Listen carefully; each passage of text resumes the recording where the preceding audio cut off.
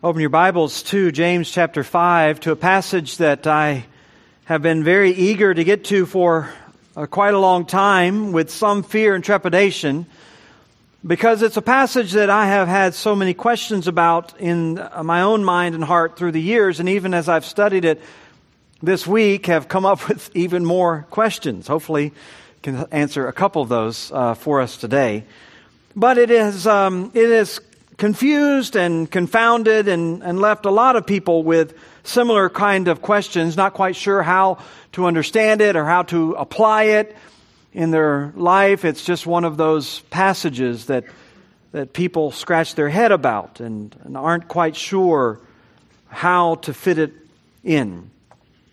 Let me just read the passage for you and see if you have those same kind of reactions. James chapter 5, verse 13. Is anyone among you suffering? Let him pray. Is anyone cheerful? Let him sing praise. Is any among you sick? Let him call the elders of the church and let them pray over him, anointing him with oil in the name of the Lord. And the prayer of faith will save the one who is sick, and the Lord will raise him up. And if he's committed sins, he'll be forgiven. Therefore, confess your sins to one another and pray for one another that you may be healed. The prayer of a righteous person has great power as it's working. Elijah was a man with a nature like ours. He prayed fervently that it might not rain, and for 3 years and 6 months it did not rain on the earth. And then he prayed again, and the heaven gave rain, and the earth bore its fruits. There are all kinds of questions, at least for me, when I read a passage like that. In fact, I usually begin my week reading through the text and just writing down as many questions as I can that I want to answer during the week as I study a passage. So I just wrote some of these down. He obviously begins this by talking to people who are suffering, but then he immediately mentions the cheerful. Why does he do that? And why does he call them to sing? And who are these sick people? Are these all sick people, or just sick people who've already tried to get better by other means? And why does he want them to call on the elders? Why don't they call on the doctors? Or why don't they have people in the church who have the gift of healing? And why do they need oil? And what's this all about? And what are they supposed to do with it? And why don't we do this today in the church? And what does the prayer of faith in verse 15 have to do with it? And what's the connection in verse 15 with people who've sinned? And why is James connecting those things? Is he suggesting that somehow our sickness is a result of our sin in our life? And what does he mean by healing in verse 16? Is that different in verse 15 when he says that the Lord will raise up the so-called sick person? And what's the deal with Elijah and the rain? And why doesn't he talk about Elijah's healing ministry? And when Elijah raised people from the dead, why does he talk about Elijah praying about rain? And I could just go on and on. It doesn't always get that interesting, but I had lots of questions. I've always had questions, honestly, as I've read this passage. And so I want to take some time today to try to give some careful thought and analysis to this. I'm sure you have probably encountered this passage, maybe other passages in your own Bible reading that have caused you to scratch your head. But as I've studied this passage this week, I have done what I know to do, what I've been trained to do, what I train other people to do, which is go back to the basics. Just go back to the basics. Begin with the context. Context, as we say, is king. And ultimately, context is what determines meaning. It determines words even. When we use the word bored, we don't know what you mean unless you put it in context. Are you talking about a piece of wood? Are you talking about a group of people that run a company? Are you talking about room and board in the sense of giving someone some food and a place to sleep at night? What do you mean when you say board? Well, the context will tell you that. So I want us to just walk carefully this morning through this passage, and hopefully, as we think about all of this, and we think about its context, and we think about these words, I think hopefully some of this will become more clear to us. We kind of began by reminding ourselves of the big picture here, that James, as a book, is talking about trials. He's talking about suffering. He started the book, you remember, in verse 2 of chapter 1. If any of you, he says, are in a trial, count it all joy. And he goes on to talk about how even when you're tempted, you need to recognize that in those temptations, those times when you're being tested, those things are not temptations that are coming from the Lord, because the Lord only gives you good things. And throughout the book, he's talked to people who are in the midst of difficulties. They're in conflicts. They're in struggles.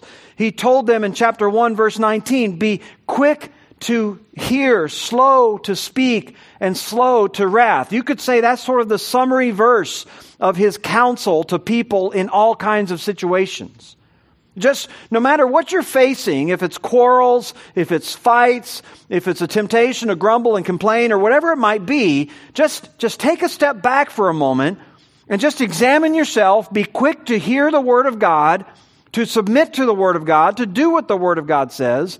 Be slow to speak and slow to wrath, slow to anger. Well, as we've gotten into chapter 5, he has kind of taken us through some of those details, whether it's the reaction of our tongues, how we get into quarrels and fights with other people. And in chapter 5, he even gets very specific when it comes to the issue of suffering, because he addresses wealthy people who are withholding the salaries of their workers. They're withholding payment. He says, he rebukes them even in verse 6, telling them that because of their greed and their selfishness, he says, you have condemned and murdered the righteous person. He does not resist you. So there's these wealthy and greedy people who are taking advantage of others, and then there are the people who are being taken advantage of, and he says they're righteous. They're not even putting up a resistance. They're just sort of suffering quietly under your greed and selfishness. And then beginning in verse 7, he turns his attention to the people who are oppressed. And he tells them to set their hope on justice that will come in the end. Set their hope eschatologically on the coming of the Lord.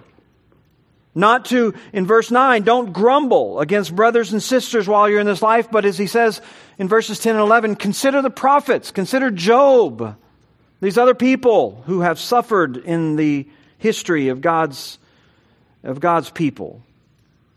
He even comes back and gives another rebuke to those who would swear and make promises, probably the wealthy who've promised to pay or help in some way and failed to keep their word, and he warns them of God's coming judgment for doing that.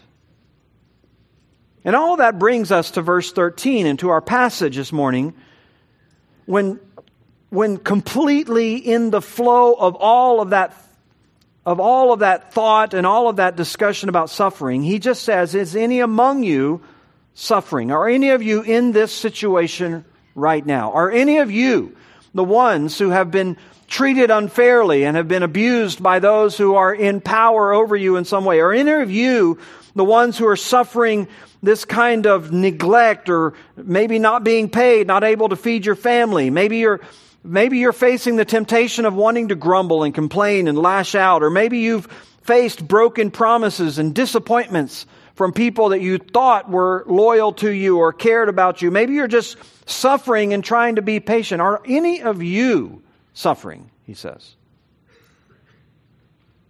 And he makes his final appeal, really, as he kind of comes to the close of this book. And he basically is telling you this. This is the big point.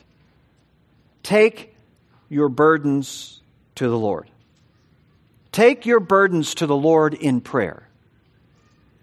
In fact, this becomes a major focus of this entire section. It is what joins all of these things together, because he mentions prayer in one way or another in every verse from verse 13, 14, 15, 16, 17, and 18. It's all really about prayer and suffering. It's all about how you are to take your burdens and your cares to the Lord. And as we get into this passage and we find James talking about prayer and the role of prayer and all the variety of ways that we're to use it in our life, whether it's our own prayers or the prayers of elders in our church or the prayers of the church itself, I think James is really wanting us to see that in times of sorrow, in times of suffering, we have so many places that we can turn for support through prayer. And prayer is a powerful means through which the Lord will work, through which He'll come to our aid, through which He will help us. And so we might say James is pointing us to these resources or giving us places we can turn in times of sorrow. 5, as a matter of fact, I think he points out for us here, 5 resources you and I need to remember in times of sorrow. 5 resources to remember in times of sorrow. The first one comes to us in verse 13. And it's basically what James is telling us in the first half of that verse. Is anyone among you suffering? Let him pray. So if you are under assault, if you are facing deprivation, if you're wrestling with disappointments, or someone has sinned against you through their speech or their actions and brought all kinds of pain and brokenness into your life, if you're suffering the loss of a loved one and the loneliness that comes with that, or you're having to watch a loved one suffer and you feel helpless and you can't step in to relieve their pain, if you're suffering even physically or financially or any kind of trial, persecution, I mean, the category is intentionally broad. It's just all suffering because James gives us, I think, a comprehensive answer. It's all suffering. Job says that man is born to suffering like the sparks fly upward. And it doesn't matter what your suffering is. The answer is the same. Go to the Lord. Cast your care on Him. As Peter says, 1 Peter chapter 5, cast your care on Him. He cares for you. Peter, by the way, quoting from David in Psalm 55, when David said that, cast your burden on the Lord and He will sustain you. He'll never permit the righteous to be moved. David said that, by the way, when he says in Psalm 55 that one of his own dear friends had turned their back on David, had betrayed David. So he was suffering here under the pain and the disappointment in relational terms. And he turned his heart to the Lord. And Peter gives that counsel, and James gives that counsel.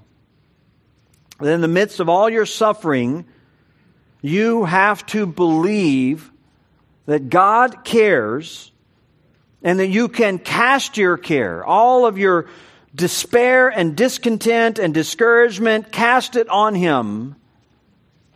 Or as James says, pray. Let the suffering believer understand the Lord's care and let him pray. Let him believe that the Lord hears your prayers. Let him believe that the Lord will answer your prayers. Let him believe that the Lord understands your plight. He feels your pain. That He Himself suffered and therefore serves as a high priest. Hebrews 4 says, we do not have a high priest who's unable to sympathize with our weaknesses, but one who in every respect was tempted as we are and yet without sin. Let us then, with confidence, draw near to the throne of grace that we might receive mercy and find grace to help in time of need. The same concept, the same counsel. If you are suffering, if you find yourself where you are in some sort of painful situation, go to the throne of grace. You'll find help. He goes on in Hebrews 5, in the days of His flesh, Jesus offered up prayers and supplications with loud cries and tears. That's what He did. He prayed. He did this, the writer of Hebrews says, to the one who was able to save him from death, and He was heard because of His reverence. Although He was a son, He learned obedience through what He suffered. So this is James' starting point. This is his basic counsel. The suffering should pray. They shouldn't neglect this vital, critical, fundamental resource that the Lord has given to you. Don't turn first and foremost to your friends to cry on a shoulder, to give you some words of sympathy. Turn to the Lord. But there's a second reminder, a second resource that He wants to us to have in mind as we are facing suffering, I believe. And that is also in verse 13, that the cheerful or the encouraged should sing. So the suffering should pray and the cheerful should sing. He says there in verse 13, is anyone cheerful? Let him sing praise. A word for cheerful here, euthymeo. Euthymeo. It's a word that speaks particularly of having your heart refreshed in the midst of a trial. The only other time it's used in the New Testament is twice in the book of Acts. In Acts 27, when Paul was on a ship that had been thrown into a storm and was getting ready to crash into the rocks and basically break apart. The crew had been fighting the storm for 3 days and 3 nights. They had become so desperate, they threw everything overboard to lighten the ship to hopefully keep it high enough in the water from being grounded. And then, to their dismay, none of that worked. And now here they were without food, without rations. They were hungry, they were starving, and they were about to be crashed against the rocks. And Luke says, they abandoned all hope of being saved. They abandoned all hope of being saved. At that point in Acts 27, verse 22, Paul stands up and he addresses the crew and he says to them, men, take courage in your heart. Same word, euthymeo. Take courage in your heart.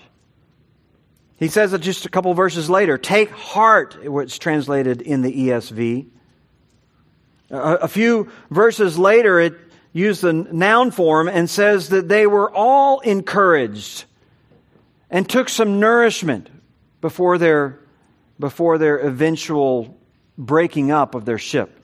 Similar word even in Acts 24, when the adverbial form of the word is used to speak about Paul, who had been unjustly accused and illegally jailed, had been held in prison for a couple of weeks, and then finally was brought before the governor for an opportunity to state his case and give his defense. And we're told that Paul was encouraged to be able to state his case.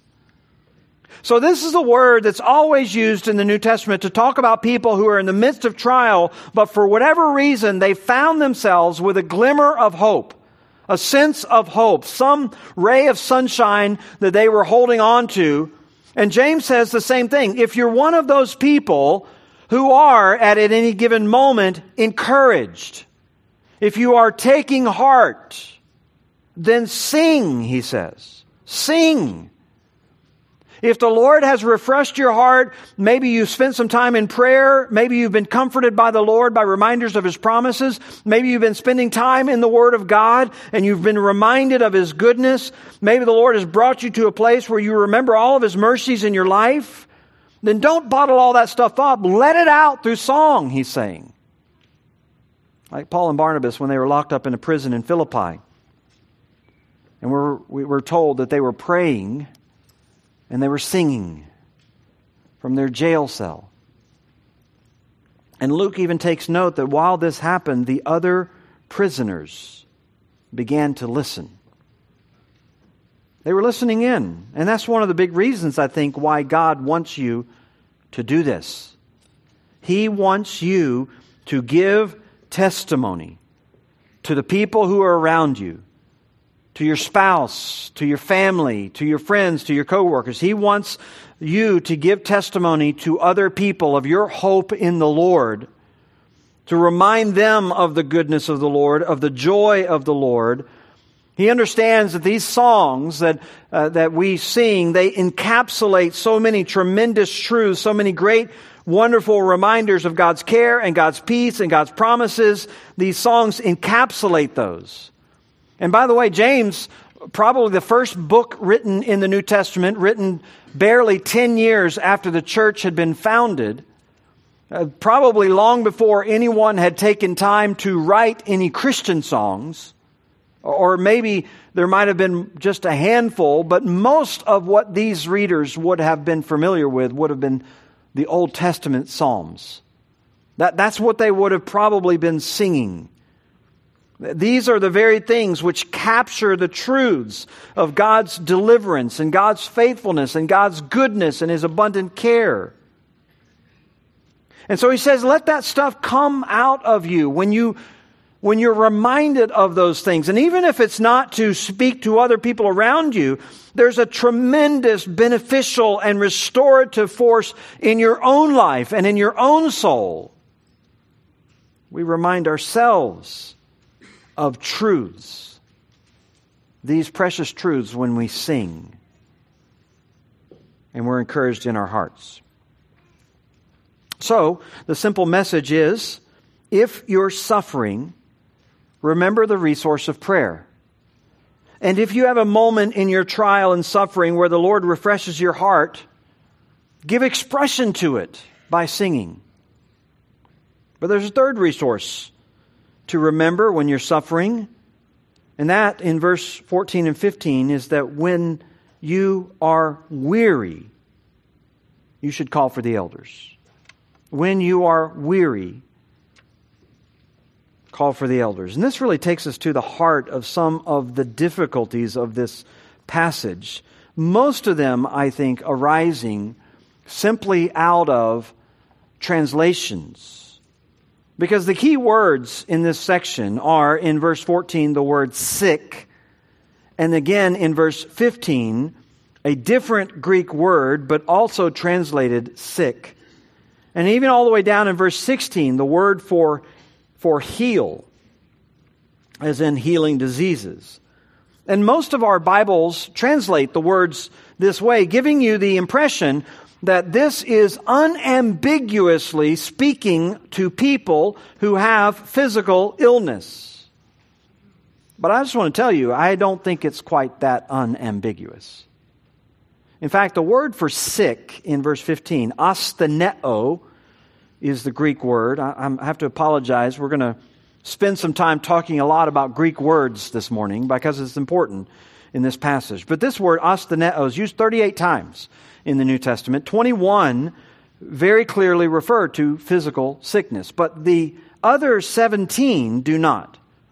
They refer to spiritual weakness, mental weakness, a general weakness in your inner person.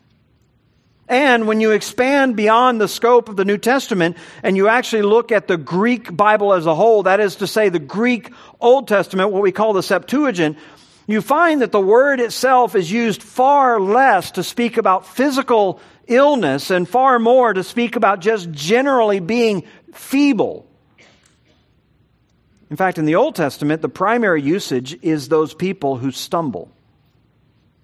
Jeremiah 6:21 speaks about people who stumble over stumbling blocks. Or Malachi 2:8, those who stumble in their attempts to follow God. Or Hosea 4:4, God will cause the people and their prophets to stumble over their own words. But then the word's also used to speak about a general weakness of spirit. Psalm 106, those who are bowed down in their hearts. Psalm 108, those who are weak in their knees, as it's translated. Even Samson uses this word to tell others that if he were to cut his hair, he would be weak like other men.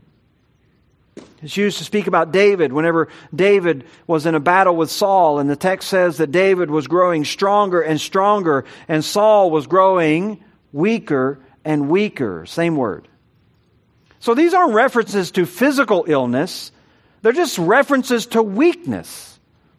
And given the fact that this was the dominant meaning of the word, that it just basically has this idea of feeling weak or poor or powerless or helpless or in some cases tired and insignificant. And given the fact that James would not have been reading primarily the New Testament because it didn't exist, he would have been reading the Old Testament. that this is probably the idea that was dominant in his mind. The same could be said for the second word, which is also translated in verse 15 as sick. The word is kamno or kamno. It's used just a few times in the New Testament, but every other time, or each other time I should say, it's always referencing weariness and fatigue. Hebrews 12:3, consider him who endured from sinners such hostility against himself, so that you may not grow weary or faint-hearted. Revelation 2:3, I know that you are enduring patiently and bearing up for my name's sake, and you have not grown weary. In the book of Maccabees, which would have been sort of the similar time frame to James, it's used to speak of people who were, on one hand, exhausted in battle, or the Testament of the 12 Patriarchs, which is another contemporaneous work, speaks about someone who is exhausted from harvesting. And so over and over and over again, when you look at the usage of these words, you find out that it is not so cut and dried as to always refer to physical sickness. In fact, the dominant usage, when you look at sometimes even in the New Testament or outside the New Testament, is not physical sickness. In fact, the only place in Scripture where the word kamno is translated sickness is in James. So I think it's legitimate to ask, at least, would the idea of general spiritual weariness be more appropriate in a context of suffering rather than very narrow focus on sickness? But perhaps people translate it sickness because down in verse 16 there is the word healed. The word is yaomai. It certainly refers at times to physical healing. But again, there are a number of references that don't have to do with physical healing. They have to do with spiritual restoration. Matthew 13:15, this people's heart has grown dull. With their eyes they can barely see. With their eyes they have closed, lest they see with their eyes and hear with their ears and understand with their heart and turn, and I would heal them or restore them. He's not talking about physical healing there. He's talking about spiritual restoration. He's talking about having them have spiritual eyes and spiritual ears and spiritual hearts that can understand the ways of the Lord. It's used about 25 times in the New Testament, and certainly the majority of them refer to physical healing, but not all of them. And again, if you broaden that out beyond the New Testament and look at Greek as a whole, look at Greek Old Testament and all of that, what you find is that the general idea in the Old Testament was restoration. It was rebuilding. It was, in some cases, loosening things that were too tightened, things like belts and things like ropes. It was just bringing general relief to people. But I think for me, as I studied it this week, the thing that was most compelling is that this whole idea of healing in verse 16 really isn't even directly related to the sickness. Look at it in verse 16. What's he talking about? He's talking about people who have sinned. He's talking about people who are confessing their sins. He says, confess your sins to one another, pray for one another, so that you might be healed. This has nothing to do with elders coming and laying their hands on anybody or pouring oil over them or any of that stuff. The idea of healing has more to do with the restoration from sinfulness rather than the restoration from sickness. People make an indirect connection, but the direct connection in Scripture, the direct connection in the verse, I should say, is to the sinfulness. So as we piece all this stuff together, at least as I piece all this stuff together, and recognize, first of all, that the entire context has been focused on people who generally are just suffering. And when I piece together that the words for sickness that are translated sickness here really have a much broader definition to just talk about people who are weary and lowly and tired and fatigued, and that the word healing here really has more to do with restoring and relieving than it does to any kind of physical properties. I am persuaded that James has not suddenly shifted his topic to move away from general spiritual suffering to talk about specific physical sickness. I think we ought to translate these words the way they're translated most other places in the Old Testament and even other places in the New Testament. We ought to translate them as weariness. And so in verse 14 it is anyone among you not sick, but are they just weak? Are they just weary? Let him call for the elders of the church and let them pray over him, anointing him with oil in the name of the Lord.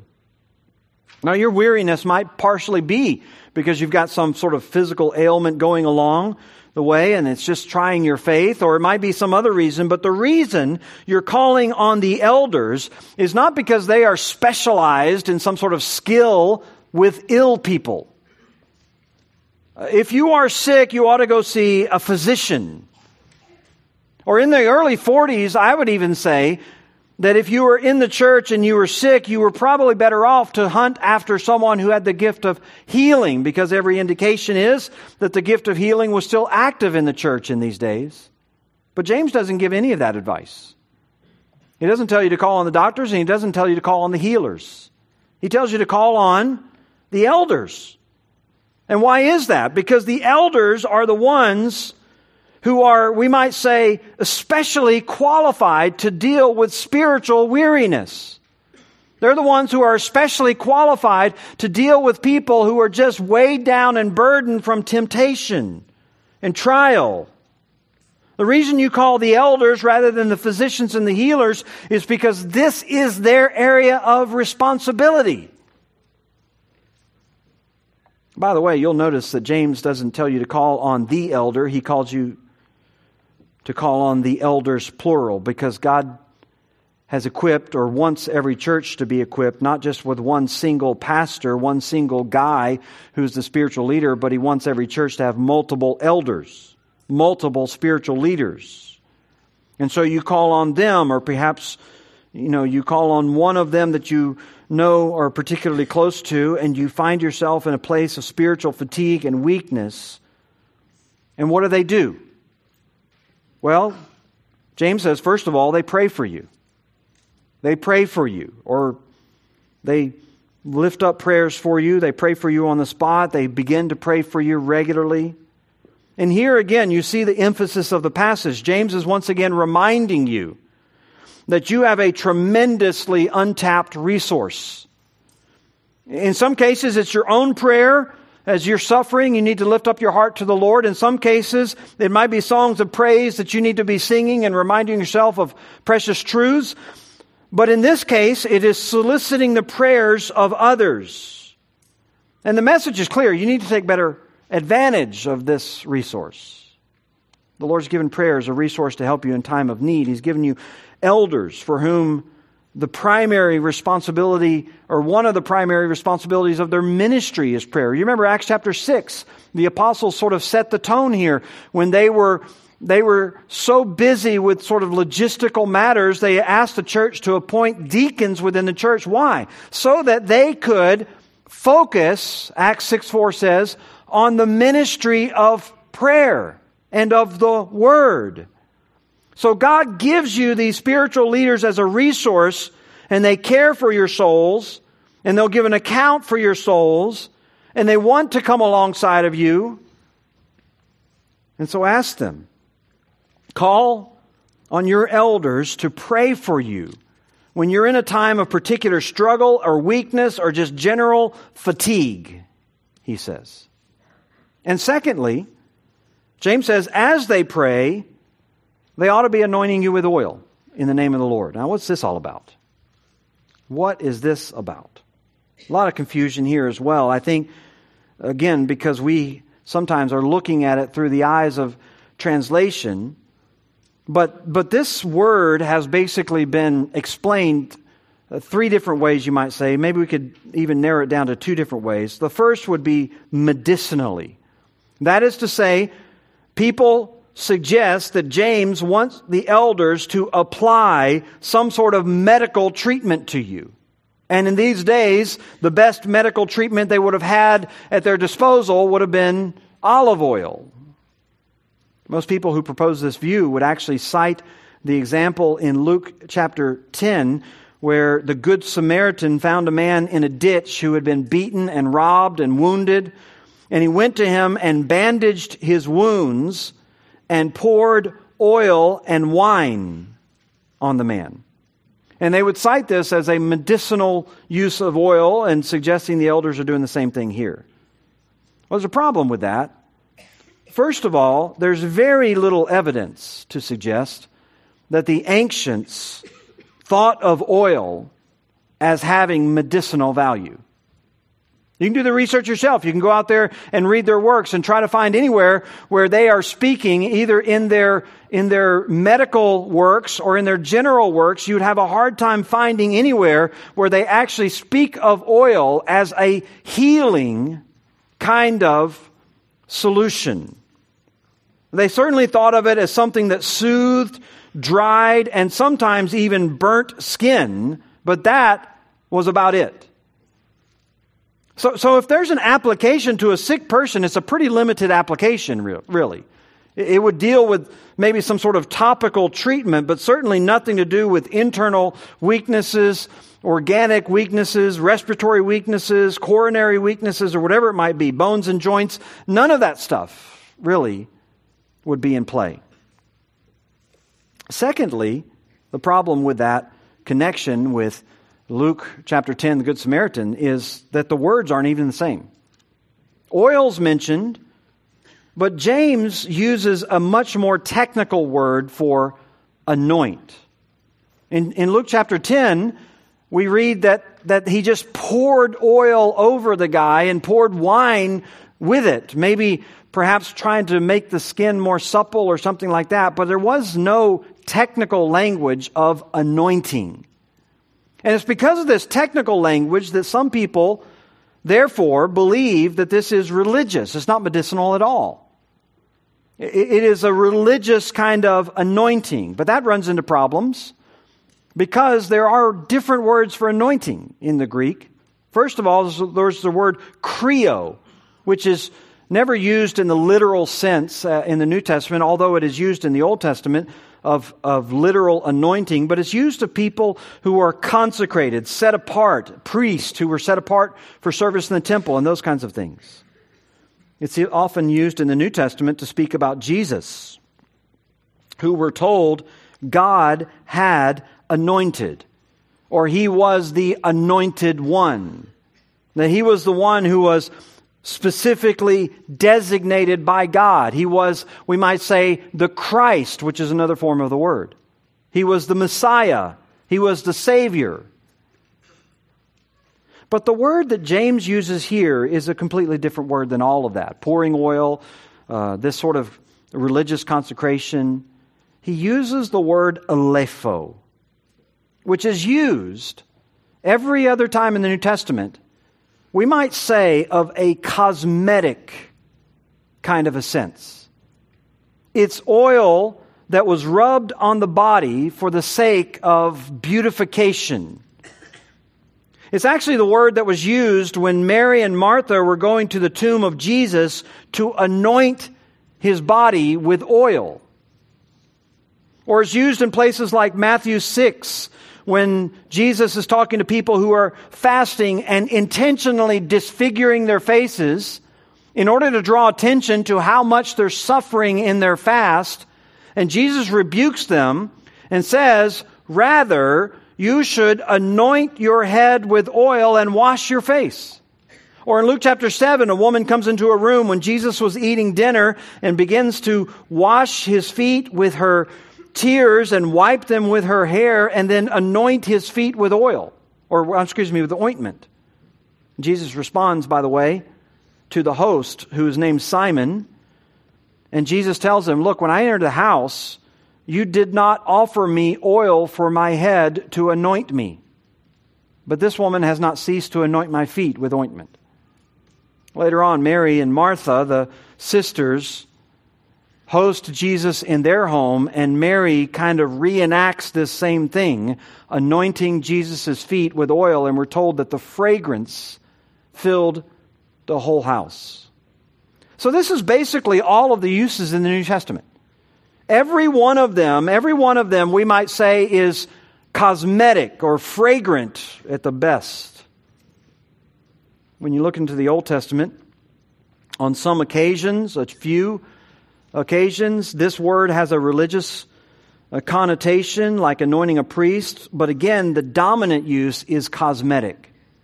David rising up and anointing his face with oil, or the use of fragrant aromas that were in oil form. But you never, ever see it used medicinally, and rarely see it used sacredly. It's almost always cosmetically. So it doesn't seem like James is interested in elders administering medicine. Doctors do that. And he's not really interested in some sort of religious ceremonial use. That's how the Roman Catholics have interpreted this verse, and they've come up with the idea of what they call extreme unction or last rites, when they go and they dab a little oil on someone who's on their deathbed for the forgiveness of sins. All of that, I think, confuses the issue here. James is very specific with his wording. And he seems to have in mind something much more common and generic. He seems to be thinking of anointing someone, we might say cosmetically, by the same way you would anoint someone when they came over to your house and joined you for dinner, at least culturally. This was the ancient tradition in this day, a general blessing that you would give to somebody when they were maybe an honored guest. It was a way to communicate blessing. If you fasted, Jesus says you anoint yourself in a way to communicate to others that you're in a blessed state of mind. If you have a dead body, you anoint it with oil as a symbol of blessing. If you are a guest, your head is anointed with oil as a sign of blessing. And if someone comes to the elders for prayer, James says they should anoint the person in the name of the Lord as a symbol and a sign of blessing. I suppose you could still do that today, but it probably wouldn't communicate the same thing. It's probably a little bit like washing feet, where we don't have the same sort of dusty roads or modes of travel as they had in the ancient day. But in the ancient day, when you visited someone's house, they would offer to wash your feet, and your sandals and your shoes would come off, and this would be a blessing to you. We don't do that today in our own context, our own climate, our own culture. In the same way, we don't go around anointing people cosmetically with oil. But I think the idea is that when you come to your elders, you are fatigued, you are weighed down, you go and you ask for prayer, and they want to send you away blessed in some way. They want to be able to show you in very practical, outward expressions. Maybe it's a meal. Maybe it's meeting a practical need in your life. Maybe they want to send you cards and greetings with words of love and encouragement, but they want some sort of outward, practical expression of their love for you. And I think the idea is that by letting your elders know of your struggles, it gives them the opportunity to demonstrate their love and their care in very practical, visible ways that they may not be able to do if they were unaware of your needs. I know as an elder, I have through the years heard from time to time of people who had allowed some sort of resentment or bitterness to build up in their hearts against their elders or against the leaders of the church or whatever, because they had been going through a particularly hard time, a difficult time. They were struggling in some relationship or maybe battling something physically. They were struggling with their parenting or their marriage or their job or whatever. And they kind of come to a point where they become bitter or complaining that no one came alongside of them in that struggle. And it always gives me a sense of sadness because I never heard of the struggle. I wasn't aware. I didn't know about it. They never shared it with me. They never shared it that I'm aware of with other elders. And somehow they expected that we would know, even though we were never told.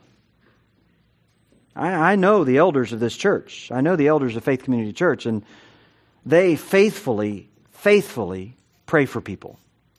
We regularly pray for the people of this church. We love to show practical expressions of support and love. They do it directly. They pray individually for people. They organize people in the church to pray. They organize people in the church to make practical visits to the hospital or various homes or to bring meals or to do all kinds of things. And I think James is saying you need to call on your elders. It's a tremendous resource for you in a time of suffering that you may not be taking advantage of. And these are the men that the Lord has given to you, and they want to pray for you, and they want to show you some practical blessing. They want to do something to show you expressions of love that can be incredible encouragement to you in times of struggle. A fourth resource that we need to remember in times of suffering. First of all, if you're suffering, you should pray. Second of all, if you're encouraged, you should sing. If you're weary, you need to call on your elders. And then James says, if you're sinning, you need to confess. If you're sinning, you need to confess. There in verse 16. The resource, if you're suffering, is internal, the weight of your conscience and your guilt, and you just cannot seem to escape it. It might be because there's an issue that you need to deal with in your heart. He says in verse 15, the prayer of faith will save the one who is sick, or really the one who's weary. Kamno is the word there. He'll save the one who's weary, as we've said. And so the prayer of faith is saving, not in the eternal sense, not in the Roman Catholic sense of forgiving your sins, not in some sacramental sense, but this is a sense of relief. It will bring about relief in your life. And he says the Lord will raise him up, and if he's committed sins, he'll be forgiven. Therefore, confess your sins to one another. Now the restoration, at this point, the healing, as it's translated in some cases, has nothing to do with this oil. And really, at this point, has seemingly nothing to do with even the prayer of these elders. It has everything to do with you turning your heart to the Lord and offering up a prayer of faith and getting your heart set on God where it has probably been distracted away from. And James, realizing that in the process of doing that, you might realize that actually there's a sin in your life. There's maybe multiple sins in your life. It might be a part of the relief that the Lord brings in your life. You've been suffering because you've been under His disciplining hand. And so you begin to pray, and you even have the elders pray, and they come alongside of you, and all of that brings out issues of sin in your life. And without getting too complicated, because our time is short, James says you need to confess that. You don't just bottle all that stuff up. Again, this is not talking about confessing to a priest. It's not talking about going into some sort of little booth.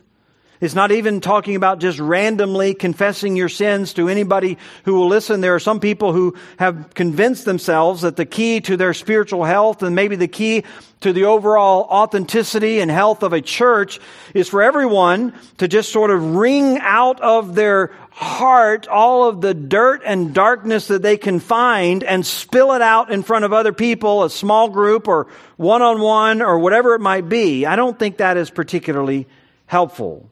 It's not helpful for you, and it's certainly not helpful to the person who has to listen to all of that stuff. Describing all your temptations and sins and all of their gory details. None of that, I don't think, is what James has in mind. But just as he's alluded to several times throughout this letter, I think he is getting at the same thing here. Let me just say what I think is in James' mind. He's talking about confessing to people whom you have sinned against directly. Or as we often summarize, we simply say it this way: the circle of confession extends as far as the circle of offense. Your circle of confession extends as far as the circle of offense. Those people who have been offended by your sin, those people who have been hurt by your sin. Those are the people that you need to confess to. You don't need to be going out there and sort of blasting everywhere all of the filth and dirt of your life. That's not edifying for anyone. Take that to the Lord. But to the extent that your life and your words and your actions and all that stuff have offended people, have drugged them into sin or whatever it might be, you need to confess that stuff. And what do you see is you see that when you begin to do that, when you begin to confess, you'll see the Lord working in your life. You'll see Him working in their life. You'll see your spiritual life, which had at that point maybe had been hindered. You'll see all the internal wrangling and turmoil that you've been going through because of your own guilt and shame. God lifts all those things. I wish we had time to go back and look at David's own confessions in the Old Testament when he talked about how his very bones were aching, how his body was hurting as he tried to bottle up his sins. James says, look, if you recognize sins in your life against someone else, one of the sources of relief in your suffering is just go to them. Go to them. Go to your friend. Go to your spouse. Go to your coworker. Go to your classmate, whoever it might be, and humble yourself and confess. So the suffering should pray, the cheerful should sing, the weary should call for their elders, the sinner should confess, and then finally in verses 16 through 18, the congregation should pray for one another. The congregation should pray for one another. James says it there at the end of verse 16, pray for one another that you might be restored, that you might be healed. The prayer of a righteous person has great power as it's working, he says. So it's not just the elders who are praying. We should all be praying because prayer is a powerful thing. And James immediately reminds us by citing the example of Elijah. And as I said, he had so many things to choose from. He could have talked about Elijah praying for the widow's son who had died. And how Elijah laid his body on top of that young man and prayed for him. And the Lord used that prayer to lift up that guy who had suffered whatever he suffered and had fallen ill and had died. He could have used that as his example. But he's not really concerned about physical illness here. What he's talking about is people who are suffering. What he's talking about is people who are being treated unfairly. And so he goes right to the example of Elijah confronting the wickedness and injustice of Ahab and Jezebel. And he goes to them, those wicked rulers, and he confronts them, and he prays according to the Lord's instruction, and he prays, and the Lord shuts up the heaven for 3.5 years to put the heat and the pressure on those wicked leaders. The Lord confronts them and humbles them, and then after the Lord has used that time, he once again gives instruction to Elijah. Elijah prays, and the rain comes. 3.5 years later, he brings relief to the people of Israel. What's his point? His point is this: prayer is used by the Lord. It's powerful. We ought to be using it. We ought to be using it for the aid and the benefit of our brothers and sisters who are going through trial. It's a particularly powerful thing in the life of someone living godly. James says that the prayers of a righteous person are particularly efficacious. You might need to be praying, but you might need to be praying prayers of confession and repentance. That needs to be the focus of your prayer because you're not living your life in a godly way. But if you're following the Lord and you are pursuing Him and you're being faithful every day, the Lord has presented you a tremendous opportunity and a calling. Pray for one another. Lift up the burdens of your brothers and sisters. And the Lord is working through the body of Christ. He is working powerfully. Whether you want to acknowledge it or not, He is working powerfully through those prayers. Just as much power as Elijah. Well, so many resources. The Lord has by no means left us abandoned. So many ways that you can respond to sorrow. So many pathways you can turn to that all lead you back to Him. Prayers, songs, your elders, confession of sin, and the body of Christ. Take advantage when you're bowed down. Well, let's stand together and we'll be dismissed with a word of prayer and a song. Father, we're so grateful for these reminders. These are important truths, sometimes wrapped in the mystery of the original language and the text and the translation. But Lord, we just pray for You to be our teacher and our guide today. Help us to understand all the rich resources that You give to us in times of sorrow. Help us to remember those things. Help us to hear really the dominant message from this passage about prayer, that the suffering should pray and praise